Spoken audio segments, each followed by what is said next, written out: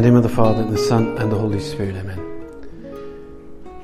My Lord and my God, I firmly believe that you are here, that you see me, that you hear me. I adore you with profound reverence. I ask your pardon for my sins and the grace to make this time of prayer fruitful. My Immaculate Mother, Saint Joseph, my Father and Lord, my guardian angel, intercede for me. Today's Gospel presents us with a beautiful scene of the Lord speaking to the peoples, and many were gathering. They were in the thousands, and they were so numerous that they were treading on one another. It was like a stampede. The rush of people, tightening of the crowd more and more, some maybe suffocating. And Luke tells us, Jesus began to speak, first of all, to his disciples. Be on your guard against the yeast of the Pharisees, that is, their hypocrisy. He wants them to be leery of the Pharisees, because hypocrisy is like yeast that grows and grows. It starts small, but it continues affecting the rest of the mass around it. Everything that is now covered will be uncovered, and everything now hidden will be made clear. For this reason, whatever you have said in the dark will be heard in the daylight. What you have whispered in hidden places will be proclaimed on housetops. To you, my friends, I say, do not be afraid of those who kill the body, and after that can do no more. I will tell you whom to fear. Fear him who, after he has killed, has the power to cast into hell. Yes, I tell you, fear him. Can you not buy 5 sparrows for 2 pennies? And yet not one is forgotten in God's sight. Why, every hair on your head has been counted. There's no need to be afraid. You are worth more than 100 sparrows. As we hear these words, we have to picture that crowd around him, all vying for the same thing, all trampling on one another like that stampede. Why was the Lord such a draw? Why did he appeal so much to people? These simple people in particular. What made him so attractive? Well, we know, of course, he healed people, he performed miracles, but it's in particular when he spoke about this hypocrisy. Be on your guard against the Pharisees, especially their hypocrisy, he said. Well, these Pharisees were used to a kind of a double life, this kind of lack of integrity. They were men who knew the law, they knew what Moses had said, they had known all the prophecies, but the thing is that they weren't transformed by all those divine words, those events.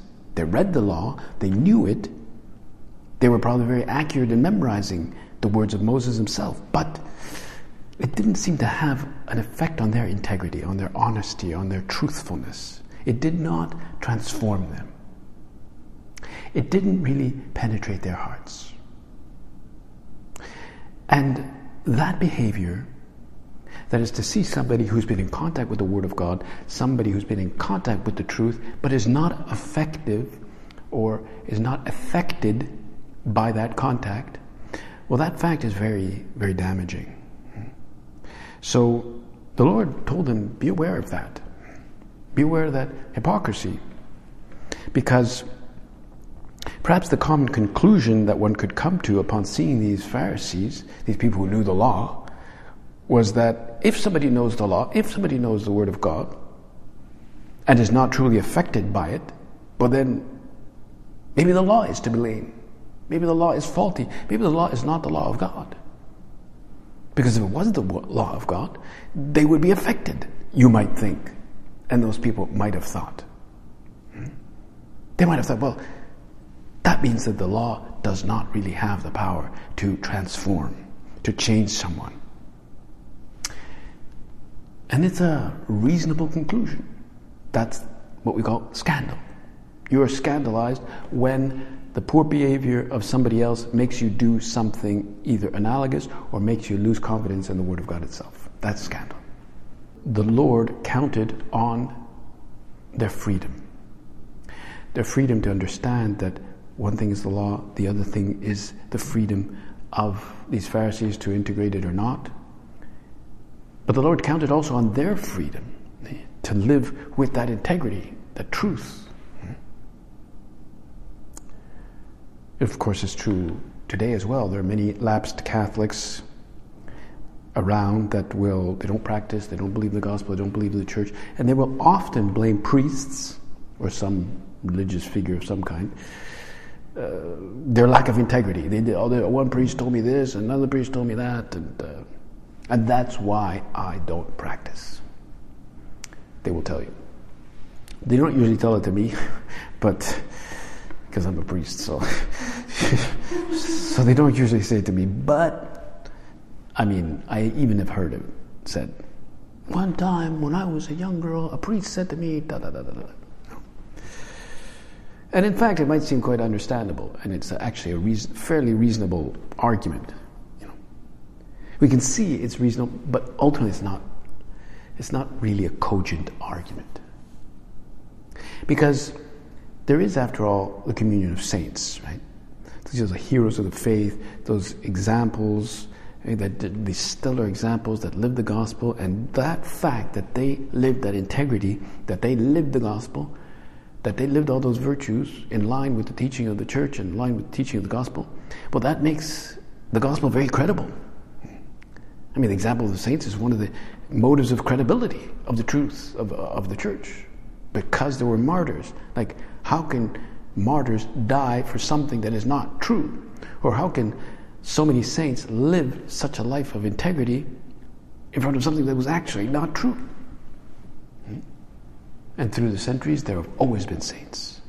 Their lives are like a motive of credibility. It's what we call the communion of saints. They support us by their lives that are irreproachable. And so we could say they make the gospel lovable, they make Christ approachable. When you think, why do I approach Christ? Why do I approach the church? Well, very often we have in our mind a model, somebody who was like an example to us, a saint, a story of some great saint. They were like mediators for us. And of course, it is true, this doctrine of the communion of saints. But what is not often mentioned is the communion of sinners. There is a communion of sinners. And we can be impacted and influenced by bad customs around us, bad examples, bad habits of those around us, or even just societal customs. We must not think that we are somehow, unapproachable, that we can't be affected in some way by the society that we live in. That's why I suppose the Lord was saying, be aware of the Pharisees. They can have a toxic influence on you, so be aware. And the Lord knows all about this veil of hypocrisy that he points out. What is that anyway? What is hypocrisy? When does it happen to me? When does it take place? What exactly is it? Why were these Pharisees full of this hypocrisy? Well, we know hypocrisy is when you do things not so much because they are truly good and worthy or virtuous, or because they make you good, but because of the reaction you might garner in others, and that they think you're good. Like you give more importance to the impression you make on others, and that they esteem you and they like you because they think that you're good. And you give more importance to what others think of you than the fact that you're actually somehow actually becoming better, growing becoming more virtuous. I mean, when your main concern is external appearance, what others think of you, the impression you might make, when that ultimately is the gauge that gives you greater value, that begins to enter into the realm of hypocrisy, because you're good at building that facade, the impression. And it's important we recognize when that happens in our life, and it happens to all of us. It's not just these distant Pharisees. It happens to all of us. Because everybody likes to be, give a good impression. Everybody likes any form of adulation, or just, a nice nod of the head, and you're so good. And where do I give importance to what others think about me? Where does it actually happen? Am I aware when that happens? The way I dress, the way I speak, am I doing that because I want them to? I don't want them to think I'm dumb, or I want them to appreciate me, to think that I'm a likable person. And this, you can tell in your own life when you have to deal with somebody with great authority in your life. Maybe if you have to deal with a prof, you have to deal with a boss, you have to deal with somebody in some way who has some form of authority on you. And if you're like, I better give a good impression. Oh my God, he's coming down. Oh, she's coming down. And then you obsequiously give them that good impression. Maybe you look absolutely chill and cool and amazing. Maybe you're an expert at that. You're an expert at making yourself look like a likable or even a competent person. Of course, that takes a certain amount of effort. I mean, it takes a lot of concentration to make yourself amenable to others, or think that you're cool and smart and interesting and so forth. It takes a lot of, I don't know, it takes a lot of manpower to do that. But ultimately, if you look at it, we may not think it's all that bad, but ultimately, it's a kind of behavior that is ultimately motivated by fear. If you look at it, it's,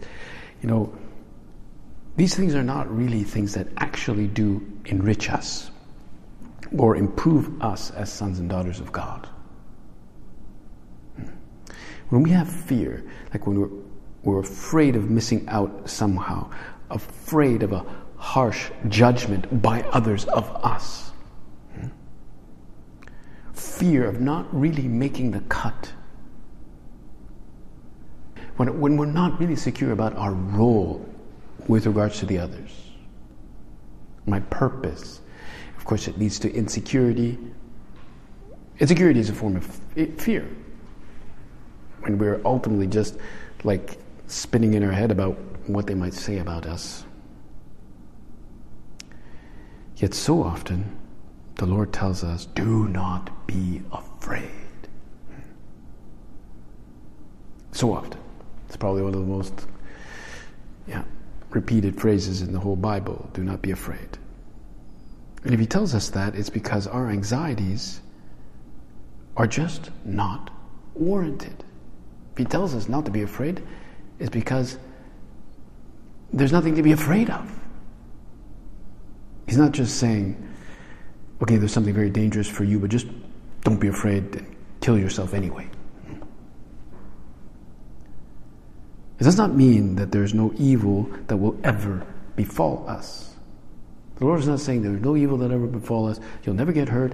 Nothing wrong will ever happen to you. You're fine. I got major insurance plan for you, so you're good. He's not saying no one will ever dislike you. He's not saying you will never fail. He's not saying you will never have cancer. You'll never be rejected. So don't be afraid. No, that's not what he says. He just says don't be afraid. Even if you have cancer, even if you fail, even if others think you're an idiot, don't dislike you, gossip about you. Really, the Lord is saying that all those things that could happen to us are really not the worst things that could befall us in this life. Or if they did happen, they would never destroy our value in front of God.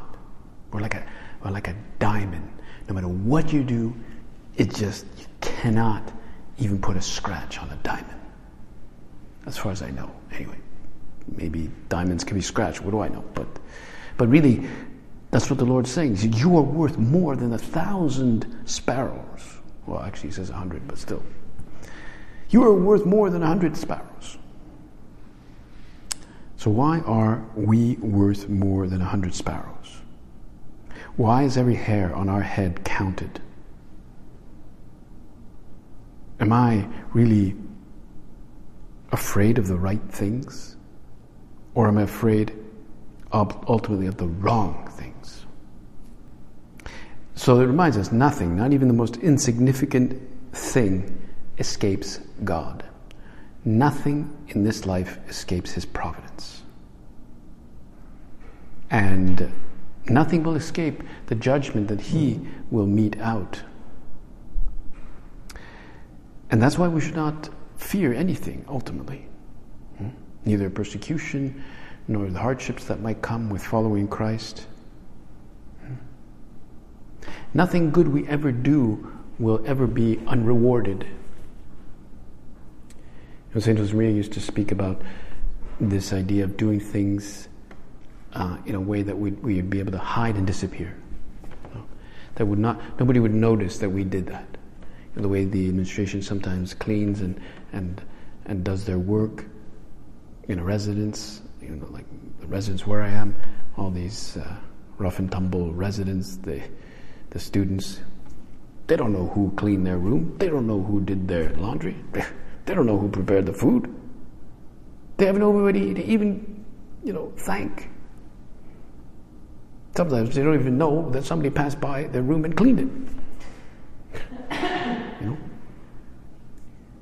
But none of that stuff that they did, with all the effort and all the professionalism and all the struggle it required, will go unrewarded. Nothing. And maybe we're afraid of doing stuff that will go unrewarded, that we will not be noticed, that we won't get any likes on our Instagram posts, Because after all, who really determines the worth of something? Who determines that? Right? Like a talent scout in Hollywood or wherever these guys go. They go from one place to another. They go from some bar to another, and they look for singers or good acts to see, maybe I can make some money and become this guy's agent. So they go to these, petty little bars where there's these comedians or whatever they are, and they're thinking, is this person here, does he have talent? Does he have talent? Or she have talent? Can she sing? Can she tell a good joke? But they see this and they think, well, I see in that person their potential money, right? A contract with Vegas, so I can make money there. There was this, he's apparently famous, but anyway, he's a famous ventriloquist, and he, for a number of years, would go from bars to bars of these places, and he had a ventriloquist act where he had a little puppet, of course, speaking, and it was like an act, and he wouldn't move his mouth, and the puppet would speak, and it was he said jokes and stuff, and it was quite good. It was it was apparently quite funny, and he would speak to very small little crowds, like I don't know, 30, 40 people or something, and then one day he went at the bar or wherever he was presenting, 2 people showed up, 2 people. And they were, in the distance, he could barely see them, but he went on with his show anyway, because he was being paid to do this, so he went on with the show, and he gave it his all, just for those 2 people. Well, it turned out that one of those people was precisely a talent scout, And he saw this guy and said, I'm going to make money with this guy. And I don't know if he went to Britain's Got Talent or wherever he went, but the guy became a sensation. You know? And of course, that was because the guy just did his best, and even though there were only two people, and who would have known that person would identify his value? But of course, even that scout, he was doing it because he could make money out of this guy. But God gets no income. He gets no income out of us. He gets no big contracts with that Las Vegas. Our value doesn't have to do with our talents, doesn't have to do even with our virtues or qualities. Isn't that amazing that our value, we are worth more than 100 sparrows. He counts all the hairs on our head. It's determined simply by our relationship to Him, because we are His sons and daughters. That's it. That's it. It's amazing to consider the value we have in God's eyes, and we completely lose sight of that. Even though God obviously doesn't get anything out of us. He gets no prizes, He gets no recognition. Let's never forget, God is good. He is a Father that watches over His children. He loves us. Even when we sin and separate ourselves from Him. And we should have fear of God, but not the bad one, not the servile fear or the fear of punishment, but the filial fear, right? Which is a fear that we understand that it's like a reverence, it's like a fear of displeasing somebody we love so much.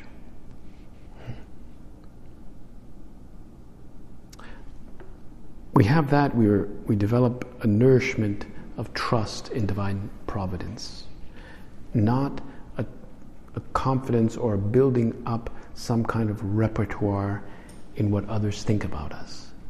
And we can ask our Lord now to really help us to be more purified and detached from what others think about us. God knows better than I could ever know. Everything that happens to me fits into His plan, His supernatural purpose for me. And that purpose is that He has left my way of acting, my way of praying, my way of speaking to my own freedom, so that I can become the best version of myself. The best version of myself. And this image of hairs on my head, that He knows how many hairs, it's not that the Lord has some kind of huge telescope, a camera watching into the minutest details of my life. To say that He has counted all the hairs, I suppose it can be this excessive, fixation on us, but really it has to do with Him being close to us, always. He is closer to us than we are to ourselves. After all, which one of us can count how many hairs we have? Well, maybe some people can, but the typical bald guy knows he has 3 or 4 hairs, but none of us knows how many hairs we have. None of us really deeply knows ourselves as much as God knows us. So He knows things about us that we might consider very unimportant, very secondary, but He knows it and He loves us. That's why we ask our Lord and our Blessed Mother to help us develop this, you could say, a kind of a emotional health about who we are, and a kind of happiness and an overall satisfaction in our life. Because if we don't have emotional health about ourselves and seeing ourselves, we could never truly be satisfied in this life. We would be impossible. And like so many of the lessons in life, these things, we can't learn them anywhere. We just have to experience them. There's no app to learn how to have true emotional health. But what one can say is that emotionally healthy people, or perhaps spiritually healthy people, have this sense of self-awareness, self-knowledge. They're able to observe themselves. They are aware when they're stressed. They are aware when they are anxious. They are aware when they're being a royal pain in the neck. And a person with that self-awareness is constantly discovering new things about herself and getting to know herself more and more. If, when we talk about ourselves, we're just placing the tape recorder and repeating what we've already said many times, maybe we haven't really investigated ourselves, or maybe we just have a very sort of standard protocol about who we really are. We haven't really discovered ourselves. Self-awareness is really the first step towards that emotional and spiritual health that we want. It's not a once and done activity. It's not, we cannot say, got it, did that, next.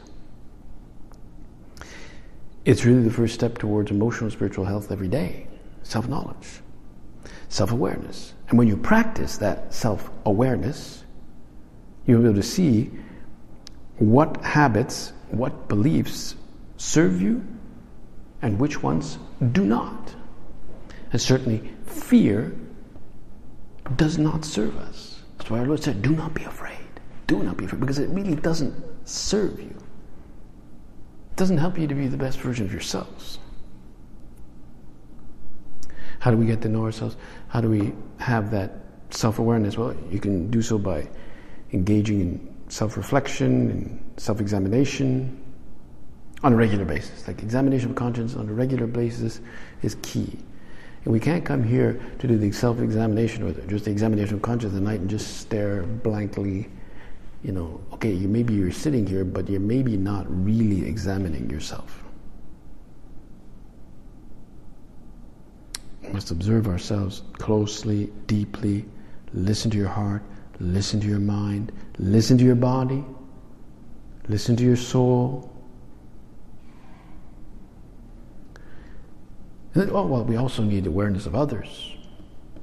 It's not just ourselves, we need awareness of others. Emotionally healthy people are aware of how what they do and what they say affects others. They see, okay, I was a bit too rough here. I shouldn't have been so rough. I shouldn't have mocked this thing. They're able to put themselves in the shoes of others. That's a person who's aware of the needs of others. They're able to put themselves in the shoes of others. And as a result, they are quick to recognize the needs of others. I think the Pharisees just did not recognize the needs of others at all. They were just circuitously turning around some of the precepts, and they were really afraid that somebody could fault them for not knowing something, and then they would look bad and all that. That was all the hypocrisy that they were about. But they were not there about the needs of the people. Their fears and their own anxieties. They say to be busy, busy is not your friend. When we're overly busy with work and just with life, it makes you feel overwhelmed. And when you're really busy, you feel overwhelmed, feel tired, feel inadequate. You're busy, you got too many things to go, you just feel inadequate. I can't get to everything I have to do. And fear sets in. Fear. If busy were a person, would you spend all day with her, and then spend the next day again, and tomorrow again? I don't think so. So, busy is not your friend. Get rid of her. It's the only person you can get rid of. And so, they say, you judge a tree by its fruits. Well, the fruits of busy is just being overwhelmed. Can't get through all this. The fruits of busy are being weary, tired, anxious, fearful, burnt out, worn out, resentful, discouraged, anxious, stressed. Because busy is not your friend, nor is stress your friend. I mean, which of these fruits of busyness, of fear do you want in your life? Do you want to be worn out? Do you want resentfulness? Do you want discouragement? Do you want anxious? Which one do you want? Just kick them all out. And when asked, people ask this, what would be one word that you would describe how you feel on a daily basis? They sent out this, this sort of poll. What's one word? And the one word that came most frequently for people was overwhelmed. I'm overwhelmed. Which means I'm busy, I'm stressed, and so overwhelmed is not your friend either. But I think fewer people would say fear. But ultimately, when you're overwhelmed, that the root of being overwhelmed is the fear that you feel of not making the grade. Because fear is a bit more hidden, but it's often there. It's kind of underneath the surface and does not lead us in the right direction. So, we ask our Lord now to help us not to be afraid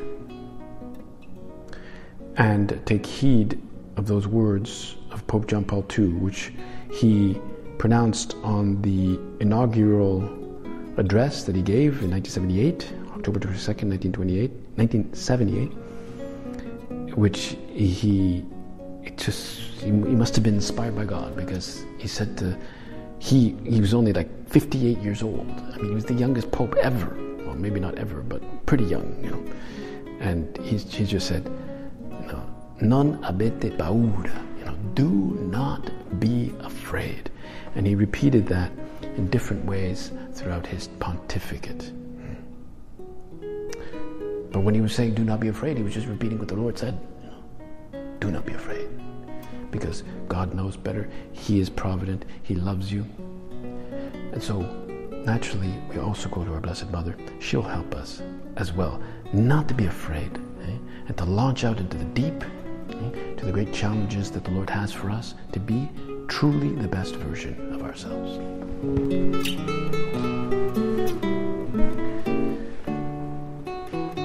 I thank you, my God, for the good resolutions, affections, and inspirations you've communicated to me in this meditation.